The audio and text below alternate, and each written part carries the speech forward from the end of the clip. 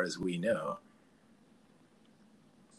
I'm Scott Blakeman, getting through this in New York, New York. And I'm Tom Saunders in Los Angeles, California, with some science news, which, as far as we know, is exclusive to this podcast. We at Getting Through This have not normally focused on evolutionary biology, but we cannot ignore the evidence of Australian researchers that humans are undergoing a microevolution and evolving, as we speak, faster than at any point in the past 250 years.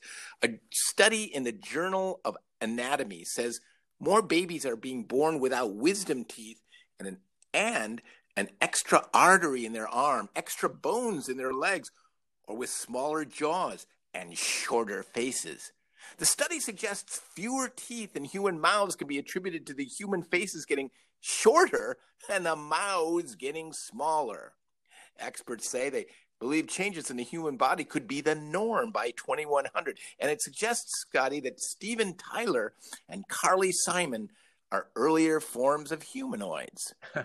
We thought people from the future would have enormous foreheads and puny bodies, but actually they're going to look much more like the senator from Colorado, Michael Bennet. Well, Tommy, if I didn't know better, I would think you were moonlighting as an editor at the Journal of Anatomy. I mean, how else could you provide our podcast listeners with such breaking evolution news that is not being covered in the mainstream media?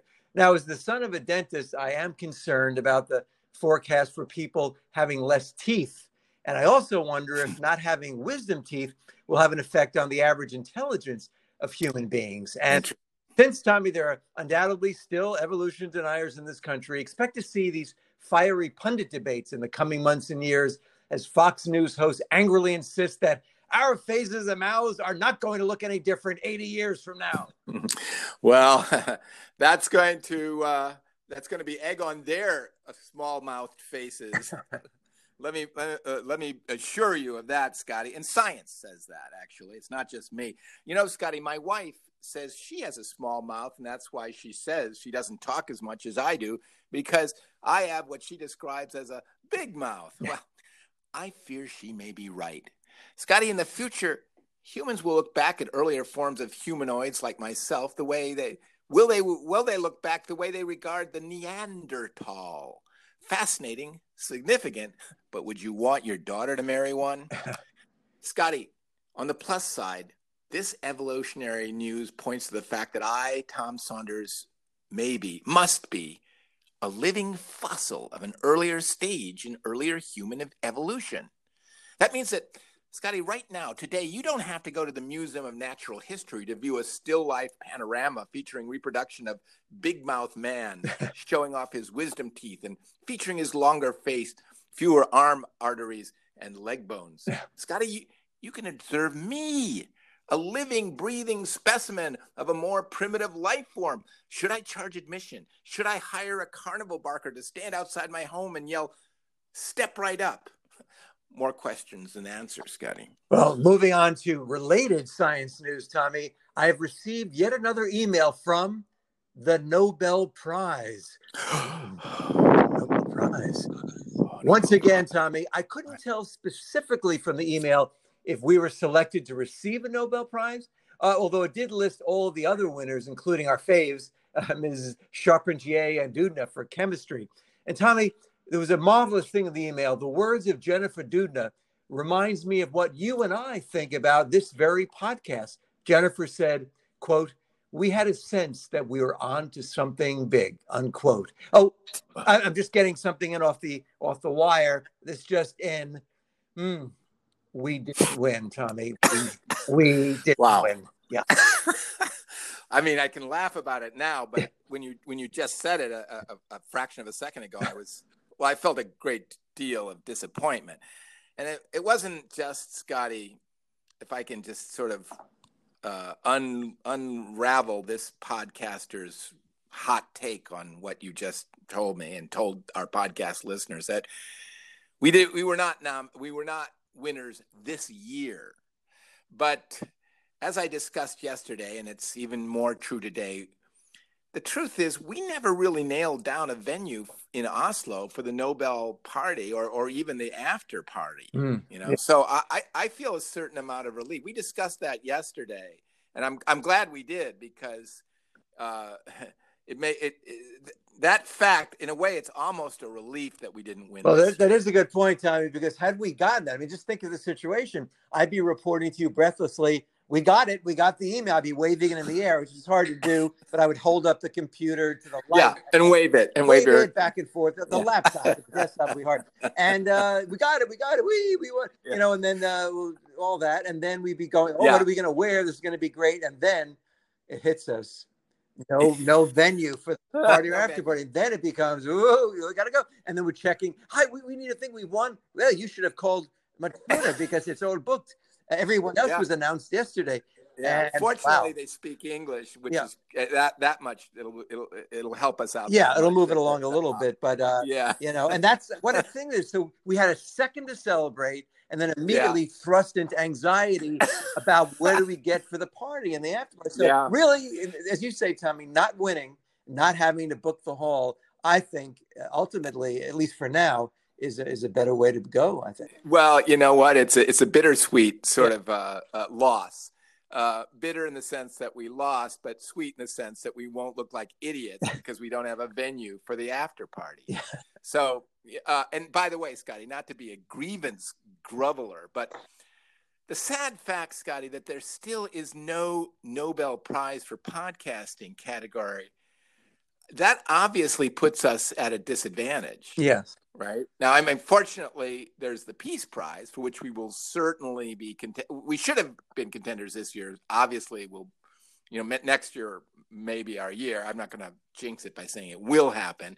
But, and that obviously provided we manage to achieve our personal goal as a podcast and as human beings of not starting any world wars or even skirmishes between warring nations. And what sets us apart, Scotty, is that we encourage others to do the same and be like that. Is that so hard, world? Well, I think we're already accomplishing something by doing that, Tommy, whether or not we get the award. By the way, hey, shout out to the World Food Organization for copying the Nobel Peace Prize. And boy, do they deserve it, those guys and gals.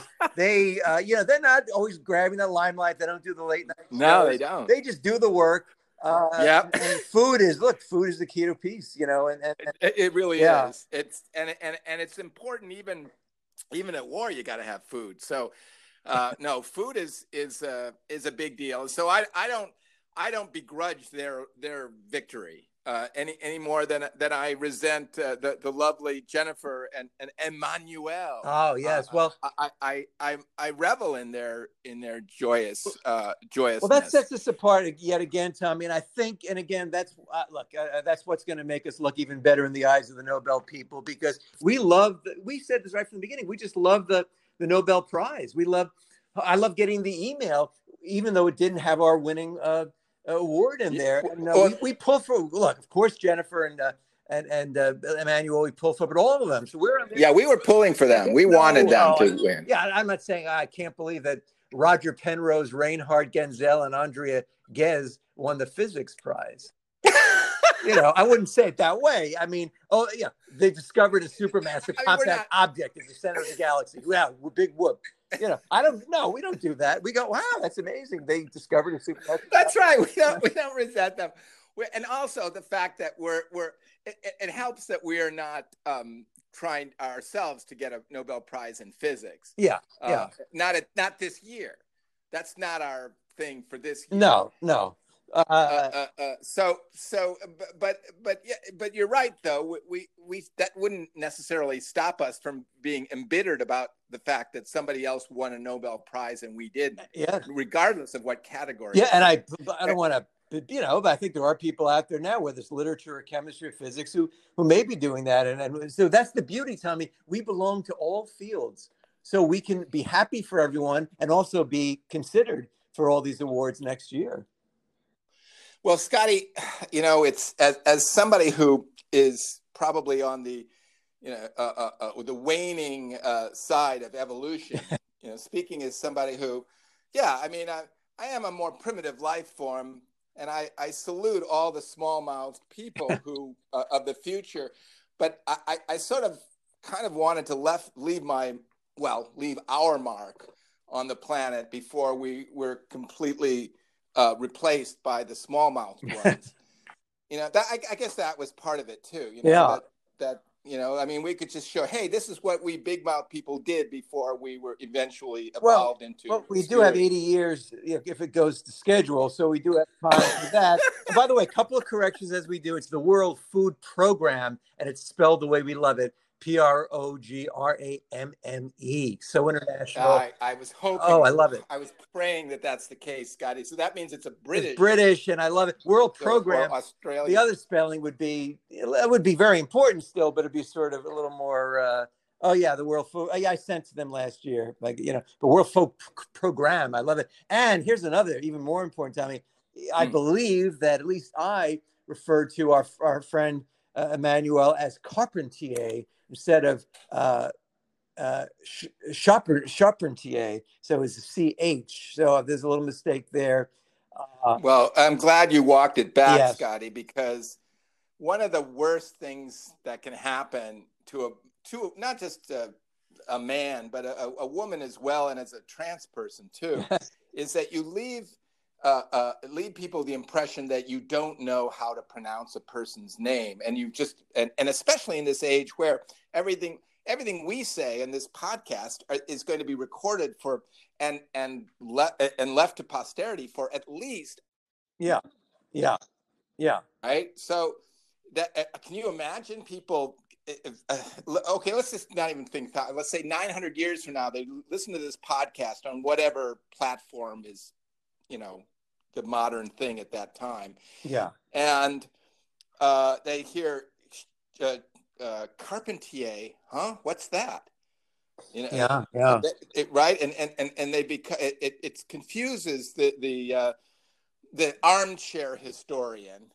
The armchair historian is probably going to be okay. I'm worried more about the professional history buff, the professional history writer. I mean, like Well, no, he would know. And they're not armchairs. They sit in side chairs with no arms, like an Eames fiberglass shell chair, because they're very alert in their writing. Yeah. The armchair ones, they're just relaxing, reading the paper, smoking a pipe. They're not professional, so they can afford to be more comfortable. That's right. And so they don't get thrown off by a lot of the mispronunciations. I actually am going to say, I think because you corrected it, I don't think we're going to have that kind of problem. I worry about the people who don't correct their pronunciation on podcasts, and they leave it to it's almost like, okay, I don't care. I don't care what a person's name, how a person's name is pronounced. I'm just going to say whatever I want to say. Those types, and again, Scotty, I don't want to, I don't want to cast aspersions. So I'm just gonna hold off on that. I don't want to get into that kind of that Kamala kind of. No, and some people it's all intent, Tommy. And by the way, casting aspersions is one hard. It's much easier to cast a sitcom. Yes, you just have certain types. Oh, here's the dad, the goofy, clueless dad. That's right. Here's the nice mom. But casting aspersions, and do you go union or non-union aspersions? Right. And that cuts into the pool. Yeah, no. Well, and let's be clear, it's not that easy if you've ever cast a sitcom. Yeah. You want the goofy dad, but everybody wants the goofy dad. So you're always going up after that small and ever shrinking pool of actors who can really play the goofy dad, like really nail it. Yeah. So it's not that easy to cast a sitcom. But what you're saying is that it's even harder to cast aspersions. Yeah. No, there is. Because people can't even agree exactly what you're looking for then by casting aspersions. So you have to figure that out. And then it's a whole thing. But Tommy, I must say too. And by the way, if I can just drill down on, when you say it's a whole thing, you don't say that lightly. No. You figured it out. You can I just make this point, Scotty? That there's a lot of research that goes into that goes into the process before you can pronounce something as a whole thing. Right, and it's I not just want that to be clear. Yeah, and it's not the same as the whole enchilada. That's right, totally different. right. A whole ball of wax. Yeah, but no, totally different. Not that. That's a different. Well, yeah. No. This is you've thought about this, so it's not just you're not just tossing it off. If I were a student, I would say mark that down. It will be on the test. Exactly, and basically what I'm saying is this is too weighty. This is too much. We have to carve out a whole part of the year to address this. So I'm going to move on because it's not fair to discuss it this way. But I will say, we talk about, we've invented, we say we want there to be a podcast award, obviously. They're actually the economic sciences Nobel, which I didn't think existed. This is, by the way, hope that there will be a podcast Nobel, because I think this is a new award. And these guys, Paul Milgram and Robert Wilson, won for improvements to auction theory. I saw that new auction format. Wow, that's a nice kind of popular commercial one. It's sort of, you're not kidding. Yeah, there's a Nobel Prize we can all sort of really appreciate and benefit from, because who hasn't, at least if either gone to an auction or seen an auction on TV, and experienced the excitement of people bidding against things and bidding against each other, and sometimes they bid too high. And you're saying that there's something called an auction theorist, which is an amazing occupation I never even heard of, but now I wish I had studied auctioneering in college, and that there could be theories of auctioneering and that you could win a Nobel. So why is it, if there's a Nobel Prize for auctioneering theory, why not a Nobel Prize for podcasting? Well, exactly. And when I saw that, I looked at it in the plus positive way. I didn't say, as snarky people would, I can't believe they give me an award for auction theory, with that voice, saying, no, they're probably saying in the committee, we need to make it more, it's still significant, but also means to the people, they understand. So I think that's the Norwegian accent. So that was good. Science and auction, everybody knows auctions. And yet it's a new format, and they're using insights to design new auction formats and all that. So I think it's a step much closer to the podcast being awarded, I think. Well, I want to just say that I see what you're saying. So that if they can give, I just want to boil down what you said, because you said a lot of things. Yes. But as far as I can tell, and I think our listeners are listening, and this is an exciting news, if they can have a Nobel Prize for auction theorizing, or auction theory, I don't know what the Norwegian words are. If they can do that, of course they can have a Nobel Prize for podcastery. Oh, absolutely. Of course. Well, absolutely, because we could do a podcast about auction theory. And that would be, we do our podcast about all the other award-winning categories. So clearly, at least for us, and we should be the first, only because we've paved the way. Well, exactly. And as far as I can say, call me, maybe I'm speaking out of school here, but we're doing a podcast about auction theory right now, right this very second. Yeah. So we're talking about auction theory. I hadn't thought about that. And what, by the way, I wonder what they came up with. And again, this is speculative auction theory, which no other podcast will even touch. They won't even go near speculative auction theory. But that's what we're doing. We're taking it on right now, Scotty. And I just want to speculate. Would it be something like, don't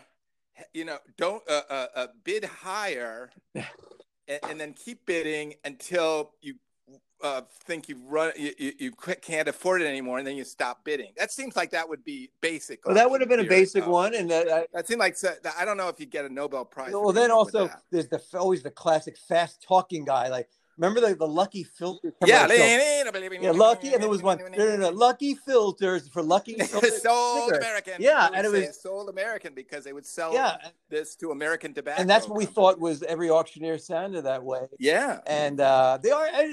Well, are they theorizing that that's a good thing, or that auctioneers could speak even faster? Very briefly, they do say they've used their insights to design new auction formats for goods and services that are difficult to sell in a traditional way, such as radio frequencies. Now, that's what I understand. Yeah. So the reason that we have our computers, our laptops, our phones, especially our phones, work so well, 5G, is because of them, because they figured out how to auction off radio Yeah. frequencies for phone use. And you don't probably sit there in a tux raising your card. It's a different kind of a thing. What do I hear for this? Right, dear, nudging, and all right. right. Or show up at the pen, like at that where they're auctioning off cattle and folks dressed up in their bib overalls right. and raising their hands. No, it's not like that. No, it's not Sotheby's either, where you're dressed to the nines. So it is. But can I tell you my experience as an auctioneer now. Again, I have such appreciation. No, could he be saying? Sorry, Scotty, that we had a sudden murmur. No, I know it is shocking to me too, because it does require a very specific skill. I was once asked to do a stand-up routine, and then they say, "Okay, we're gonna have you do the auction. Make it a little funny." Well, I've learned that being funny is really nothing to do with, I got laughs in between, but then I'd lose my place and I didn't know where we were, what number we were at, or what it was. And I would joke about what we were auctioning off and so it really is a good idea not to have a comedian for that, Yeah. So, well, that's on the guy who said, whatever his job was, who said, "Hey, you're the comedian. Why don't you auction too? Why didn't they get a real auction?" Well, exactly. But, let me do my thing. But you're saying, Scotty, let's try to recreate the situation, because this is almost a This American Life kind of a story where, the topic being, suddenly they wanted me to do something that I didn't know how to do. That would be the topic of these stories. And Scotty, this is a brilliant one. Let's set the stage and try to describe the place where this happened, and then we'll drill down and what happened. It was obviously it was a fundraiser. I don't recall for what, but it was probably in a ballroom type, modified ballroom in New York. And again, I think they said you do a stand-up thing, which went very well, and then stay around and you do the auction. Now, I did do that once. So you knew that in advance? Oh, I did know that in advance, and I thought, how hard could it be? And I didn't really. That's it. That's the name of the show. Yeah. How hard could it be? Exactly. That's a great. It's like how people who have taken on tasks that turn out to be disastrous. So, okay, how many people in the room, and could you describe their apparel? I think it wasn't a tux, but I think it was a dressier crowd. I will say, just as an aside, not this story, I did do once at the Manhattan Punchline, which we've talked about many times, and that one, I think it did lend itself. It wasn't as a high stakes thing. Right. It was a creative. Okay. Well, we'll get to the punchline. This one was. Let's stay with this. This was moment an organization that obviously, and they had very good things like a hotel stay here or a trip here or big money things. And do you remember the venue? I don't remember the name of it, but it seemed to be a ballroom. Small, a ballroomish kind of a place. It wasn't a theater or a club. Certainly, it was more of a ballroom with tables set up, and it just was. The thing was, I could not remember. Anytime I'd say something off of it, a joke, I forgot what were the objects, the number, and there were things up there that I'd say, "Oh, great hotel stay here, hopefully." And then it was like, "What we were at 300? What was that? 200?" And that's what I was getting to. Like, what were the how did I wouldn't know how to do it, especially as a comedian. Yeah. You assume that you're being told to auction to bring your comic stylings to the auction process. Yeah. But in fact, you would be. So you say you would lose. You'd forget how. Definitely, much that was the key thing. Yeah, because I'd say something and I go, "What was it again?" And also, I didn't know how long to keep at it. Like, should I just stop and move on? And it was like pleading, like, "All right, come on, really." Come on, somebody, and they have a style like 100 once, 100 twice, and I didn't really pick that up.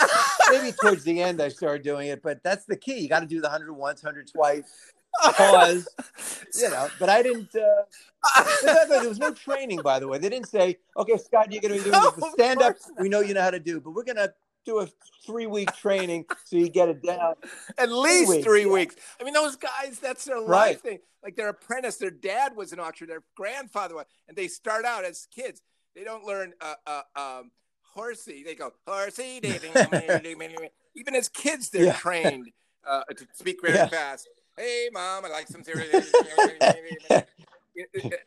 5-year-olds, they're obviously those are the genius auctioneers who are precocious. But Scotty, how hard could it be? That is a great name of this show. of this segment. How hard could it be? Like I could just see the letters coming up on the scene. Boom, boom. Yeah, and I So, have such profound, great respect for what they do because it really is a whole. Yeah, you got to keep the interest. Now you have respect. Like before, I didn't sit around respecting. I didn't disrespect them, but I felt like that's nice. No, I never dissed an auctioneer. They do their thing, but I'm going to do it my way, and it'll be the same. Yeah. And it's not. And so. But so I mean, just the idea that you've done your set and your set went well. So that part was fine, and everything went well. That would suck. I'll just keep doing that. And then you had to auction. Yeah, see if I just kept that, and and I did get laughs, I guess, about certain things, but that's not the goal. While you were an auctioneer. But nobody wants to say, we love the line you used about that we didn't get anywhere near the money we wanted for it, but that was a good line. No, that doesn't apply anymore. So it's all about how much money you get. No, they just want good money. And then you okay, and then we're up to 300. 300, and then you were begging, well, come on, 400. Well, then it'd be like 300, and perhaps this hotel could be something. Okay. What was it? What did I say? 300? What was it? 200? And so it slows it down a little bit at that point. Yeah. So in other words, when you said perhaps this whole hotel could be something, that was a proxy for. Oh yeah, I couldn't. Whatever it was. Right, which you can't recreate that moment. No, the takeaway is that just by doing the line, even if it got a laugh, it made me lose my place and why I was there.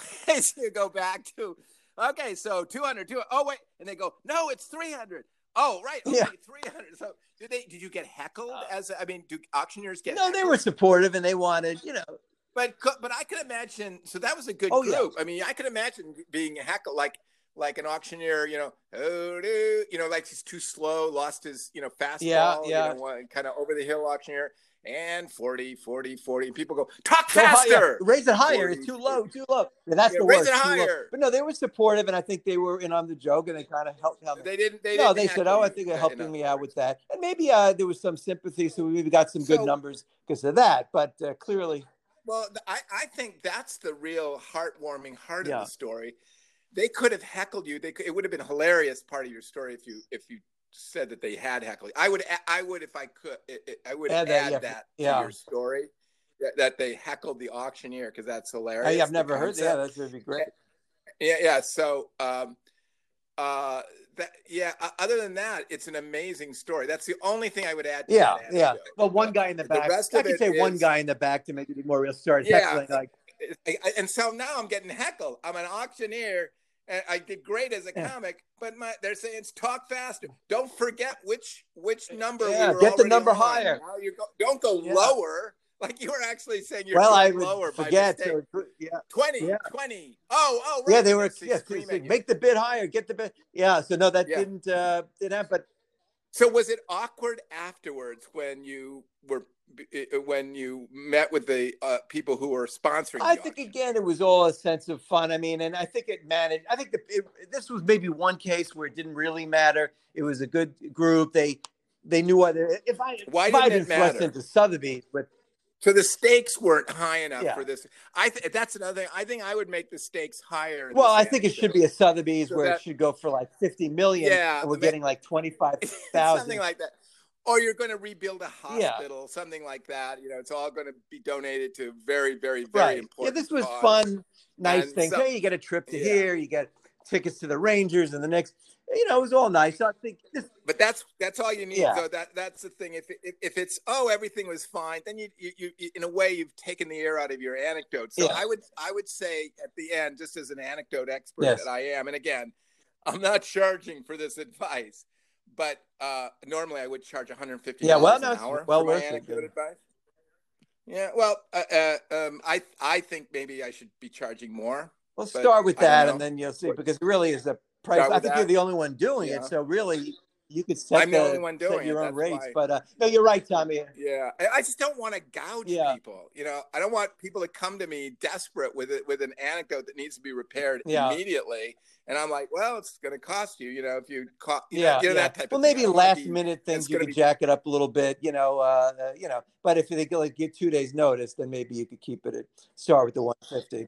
Right, right. Well, for our listeners though, they're getting a free Well, tutorial on exactly. As anecdotal everything is free. That's the beauty. skills. And Tommy, I want to end on something else free. This is something which is we've never done before. If you remember, in our early days doing this podcast, when I got my last Nobel Prize email, there was a quiz at the end. And I think if our listeners remember, I got it right, you got it wrong, and I had to talk you down from worrying that you would never win the Nobel Prize because you got the quiz wrong. So now, Tommy, I could stop there and say, the one time we did it, I got it right, time I get it wrong. But I see it here. We're going to do it to close the show and let the chips fall where they may. So here we go. Wow. Here's the question, oh my gosh. Tommy. This is butterflies. The Nobel guys. Prize Butterflies has been awarded since 1901. Since the start, there are some years when prizes have not been awarded. For example, World War I, 1914 to 1918, and two, 1939 to 1945. So, which prize category has awarded most prizes during the years?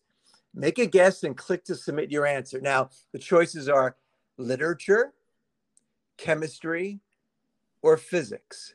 Literature, chemistry, or physics. Which one has been awarded the most during those years? The pressure is, Scotty, I could not feel more pressure if I was in a 1950s quiz show inside a plexiglass soundproof booth, sweating.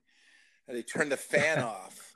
It's just so you sweat more on camera, and the audience is waiting for my answer. Scotty, I can do no more than to guess and say it's literature. Well, Tommy, I'll give my answer. I also said literature. And I'll tell you this with Tommy. Actually, since 1901, 113 Nobel Prizes in literature have been awarded, 112 in chemistry, but 114 in physics. Ooh. And actually, I was thinking physics too. And also, literature was the first guess. And I always feel like that's never the right answer. Well, literature is the exactly. And literature, in a way, is such a bogus thing because it's the one category that's distinctly different from the other two. So in a way, I felt like that was almost a trap, but I went for it anyway. I worry now, Scotty, that's two in a row for me. No, but I think the positive is this, Tommy. I'm glad that we both got it wrong because, frankly, had I said physics, and I was thinking physics for a minute, that could have put you into a tailspin. What with the Amy Coney, the Supreme Court thing and everything else. Yeah. So I'm glad now we're on. I think just even Stephen, we're on. We're both, and I think the Nobel people, after we've devoted podcast to a podcast to those wonderful folks, there's no way that they'll hold it against us that we got the quiz and the email wrong, and that'll be funny, Tommy. We've got our speech. We've got the opening lines of our speech when we do win. I think we're the first people ever to win a Nobel that got the quiz wrong in the email you sent. Big laugh, into applause, and then we're on our way. Huge laugh. We've won them over, and then whatever else we say, they'll be on our side. That's a great opening. Well, that's another thing, Scotty, which we need to be on top of our game. We need to have the acceptance speech written, and that's gone a long way, because the hardest part of the acceptance speech is the opening line and the closing line. The rest of it is pretty, standard. Well, but then you say booking the venue for the after party. So which is first? Again, a lot of people say shouldn't have your speech right now. Got to get the venue. So got to get the venue nailed down, and then, but definitely it's important to do the things that that result in winning the Nobel Prize. Let's no. That's part of it, certainly. And again, we're relieved that we didn't win it this year, and we're the only people not to. Big relief. We opened up the email live on the air, and we didn't get it, but we're hopeful. We salute all the winners, and we're going to get to work booking the venues. We'll be ready next year. Yeah. Scotty, what a positive note you've left us on. For today, I just I don't even want to say anything because I don't want to. Well, we'll leave it at that then, Tommy. And I remain sincerely yours, Scott Blakeman. I'm always going to be Tom Saunders, and we're getting through this.